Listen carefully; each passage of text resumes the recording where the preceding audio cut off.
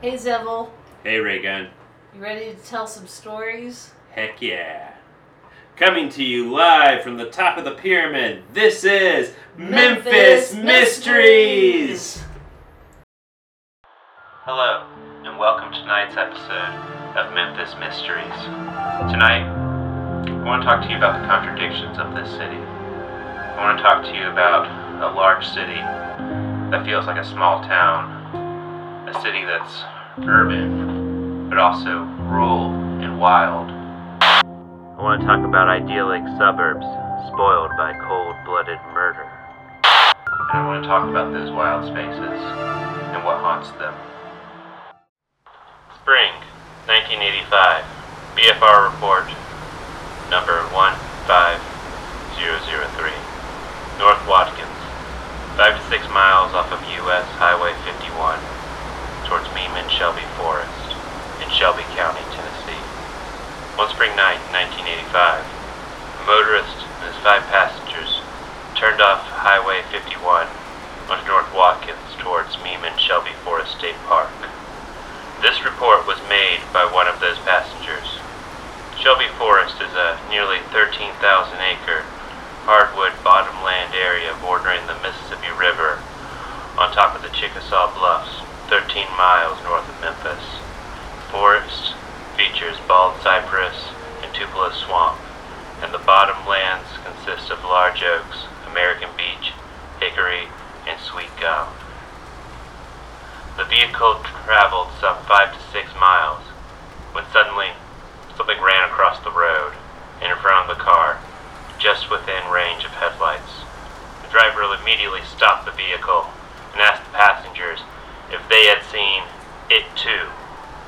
The passenger who reported the story acknowledged that they had seen it. Whatever it was bipedal, covered in black hair, ran with a forward tilt, and it was fast, real fast. Fast enough to run across 4 traffic lanes and a median in a matter of seconds. They had only seen the creature for maybe 4 seconds, but it was enough to make them reconsider the drive. The driver reversed course and headed back to Highway 51. Stories of a large bipedal creature run deep in the history of West Tennessee. The Chickasaw, the indigenous people who inhabited the bluffs of what is today Memphis and the surrounding Shelby County, have legend of a creature known as the Lofa. In Chickasaw legend, the Lofa is a malevolent, ogre-like creature. Its name literally means flayer or skinner, a reference to its gruesome habit of flaying the skin from its victims. In some legends, it attempts to abduct Chickasaw women.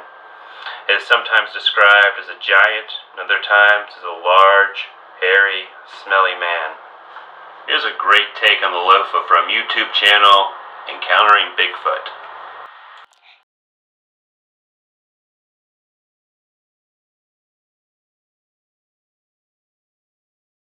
Now I'm going to read you a story about this Lofa creature.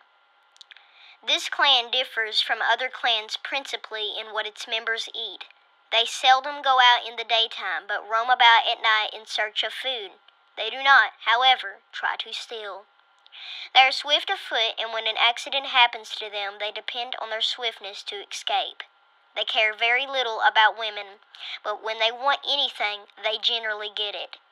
They think more of their feet than any other parts of their bodies, and their eyes are so keen that they can see anyone before he detects them. When one of them wants a wife, he gets his parents to obtain one. They do not select any kind of woman, but are careful in choosing. The younger always gets a woman first. These generally sleep in the daytime. If they do not have good luck at night, their rest is disturbed, but if they have good luck, they sleep through most of the day. One day, a number of men belonging to this clan went hunting and camped a considerable distance from home. Afterward, they scattered to see what they could find, but remained within call of one another, having made an agreement that if anything happened to one of them, he should shout for help. But one of them ventured farther than he was aware and got a long distance off. Presently he got tired and sat down to rest.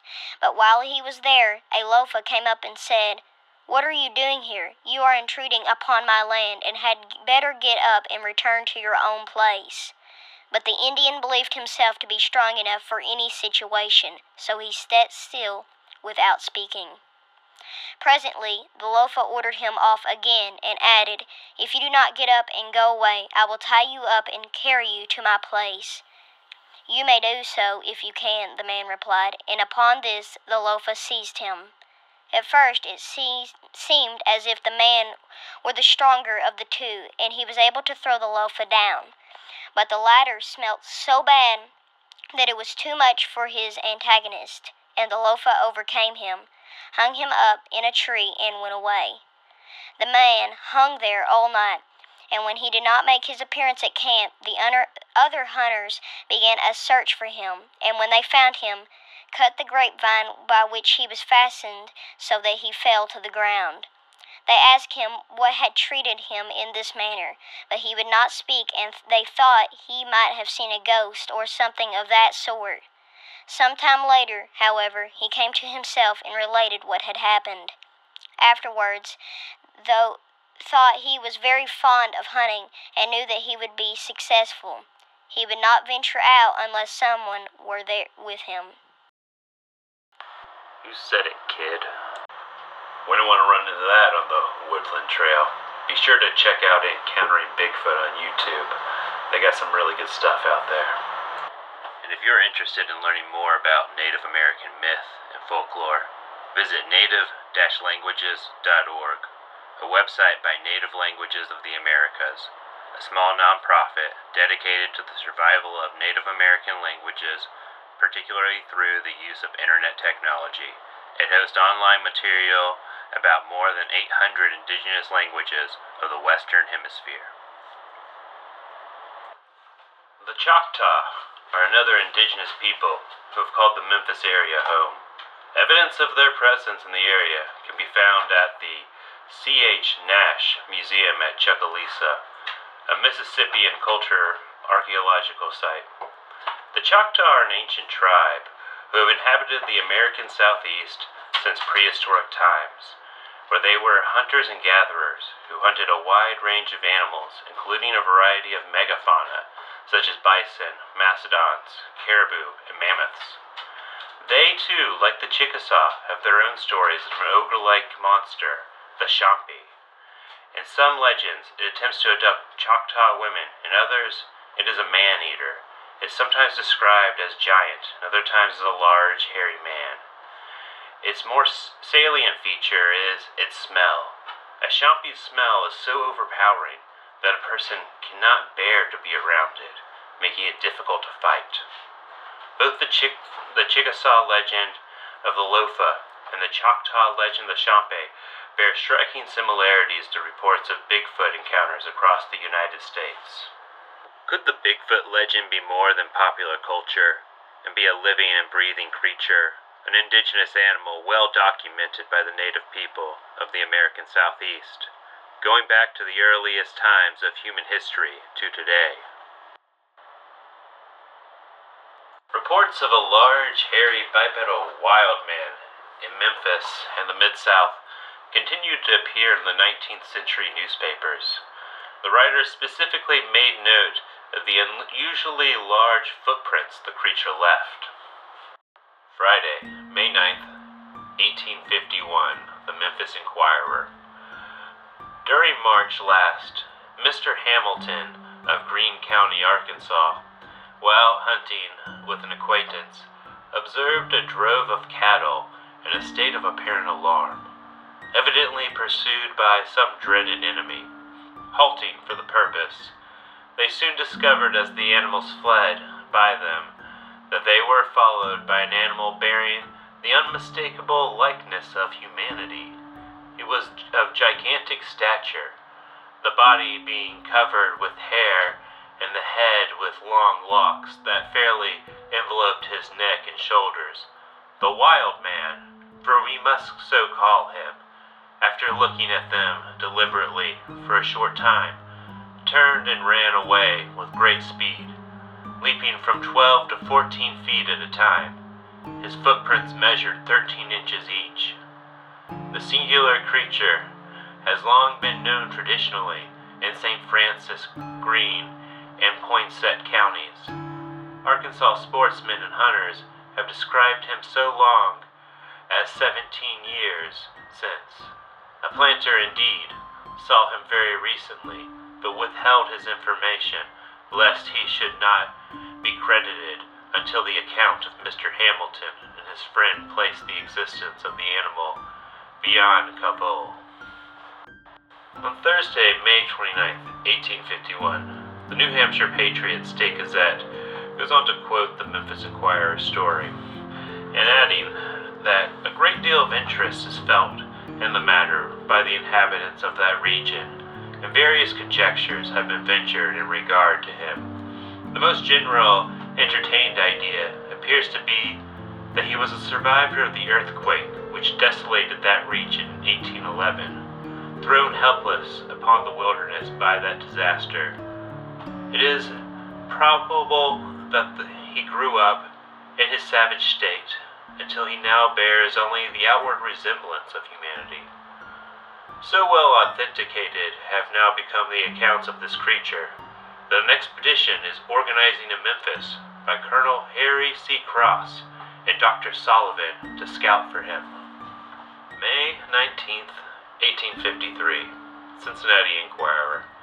Another wild man has been found near Memphis, Tennessee. His name is Hugh Dinwiddie. He is from Bourbon County, Kentucky, where he has a wife and children living. He has been running wild in the woods since last fall, and when found, was very sad and dejected, though from what cause could not be discovered. Hugh Dinwiddie does in fact show up in the 1850 U.S. Census as a resident of Bourbon County, Kentucky, and therefore not a lofa, champe, or Bigfoot. But the article refers to Dinwiddie as another wild man found near Memphis. Who are these other wild men? Are they simply dejected and lonely souls who have strayed too far from human society, or animals unknown by modern science, bearing the same likeness to ourselves? Let's take count. The Choctaw and the Chickasaw both have nearly identical legends of a creature resembling the description of the Sasquatch, a creature most commonly reported in the Pacific Northwest. Yet, the creature in the Southeast possesses striking differences. Its temperament is much more aggressive, and it poses a dangerous threat to humans. Its habitat is not the high-altitude pine forest, but the river bottomlands. Are we dealing with two different Bigfoot groups that have simply differentiated over time as they adapted to their particular environments? Or are we dealing with two different species entirely? Maybe you've seen the West Tennessee Bigfoot, or a lofa, or something you just can't explain. If so, please share your story with us at memphismysteries@gmail.com.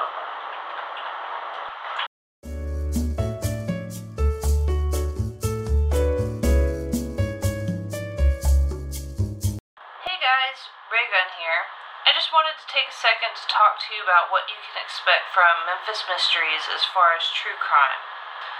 Zevel and I both want to use Memphis Mysteries to highlight not only paranormal and cryptoid stories, but we also want to profile unsolved crimes and murders in Memphis.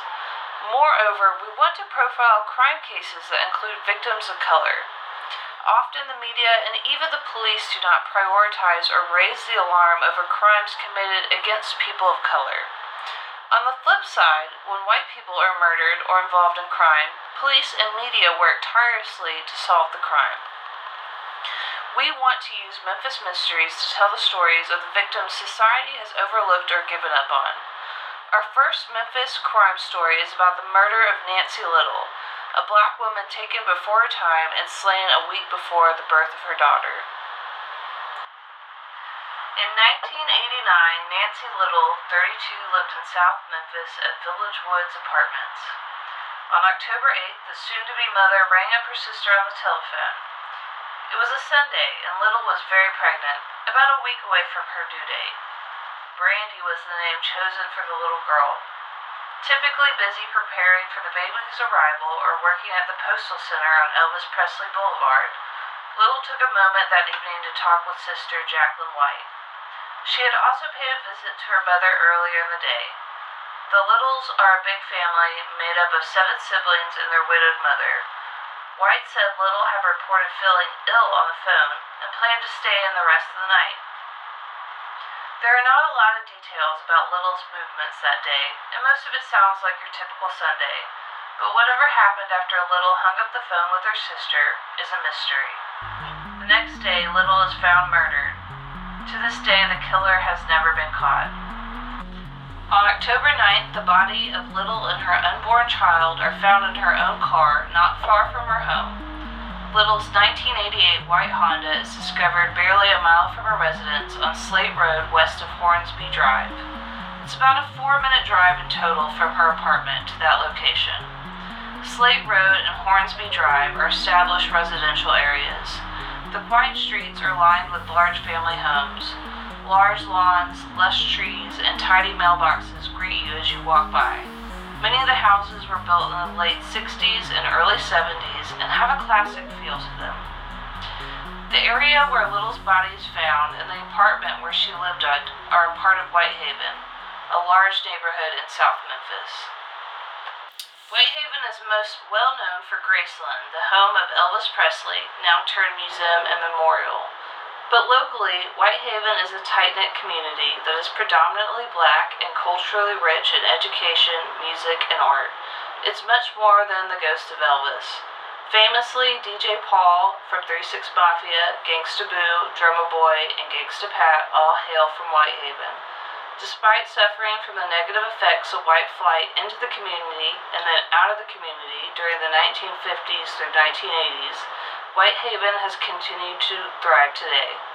The neighborhood is home to a number of growing local businesses, entertainment spots, and eateries in addition to its musical chart makers and intellects.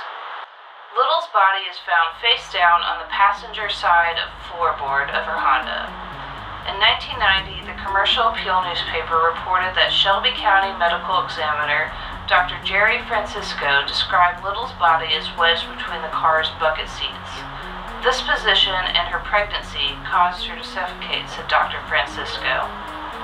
In 2016, Little's brothers, James and Perry Little, offer up an additional $10,000 in addition to a $1,000 offered by Memphis Crime Stoppers for information leading to the capture of their sister's killer.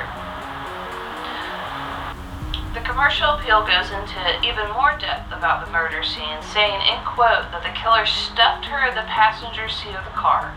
Her head was on the floorboard, her pregnant stomach on the seat, and her legs jutting back into the back seat. She additionally had a gash on her forehead and bruising around her neck. Memphis cold case detective at the time, Joe Stark, said, "He was hiding her body in the car while driving so nobody could see her.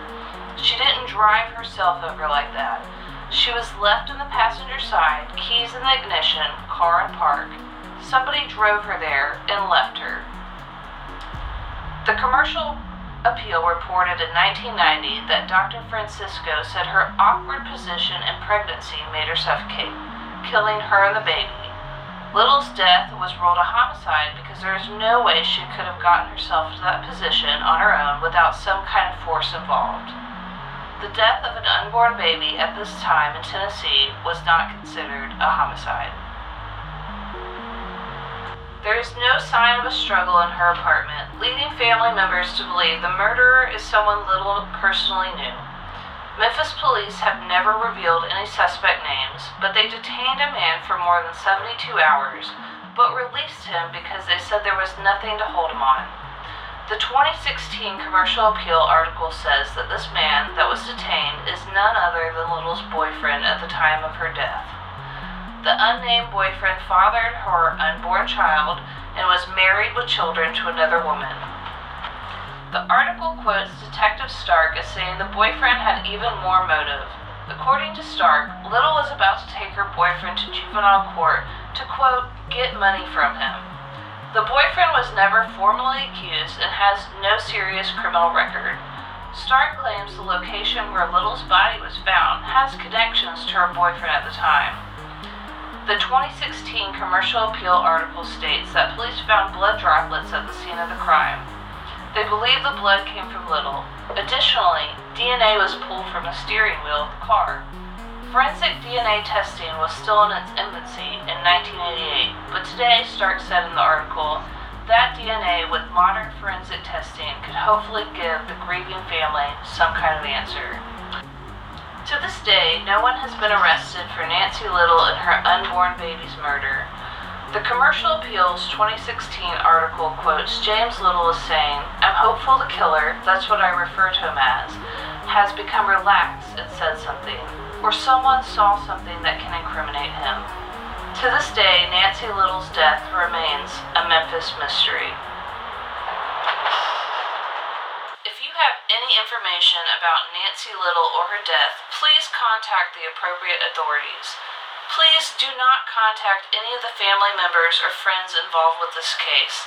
They have suffered so much already, we do not want to add to their suffering. If you have theories, ideas, or speculations about Nancy Little and her death, please share them with Memphis Mysteries at memphismysteries@gmail.com. We would love to talk and see what info we can pull together to bring any light to this grave injustice.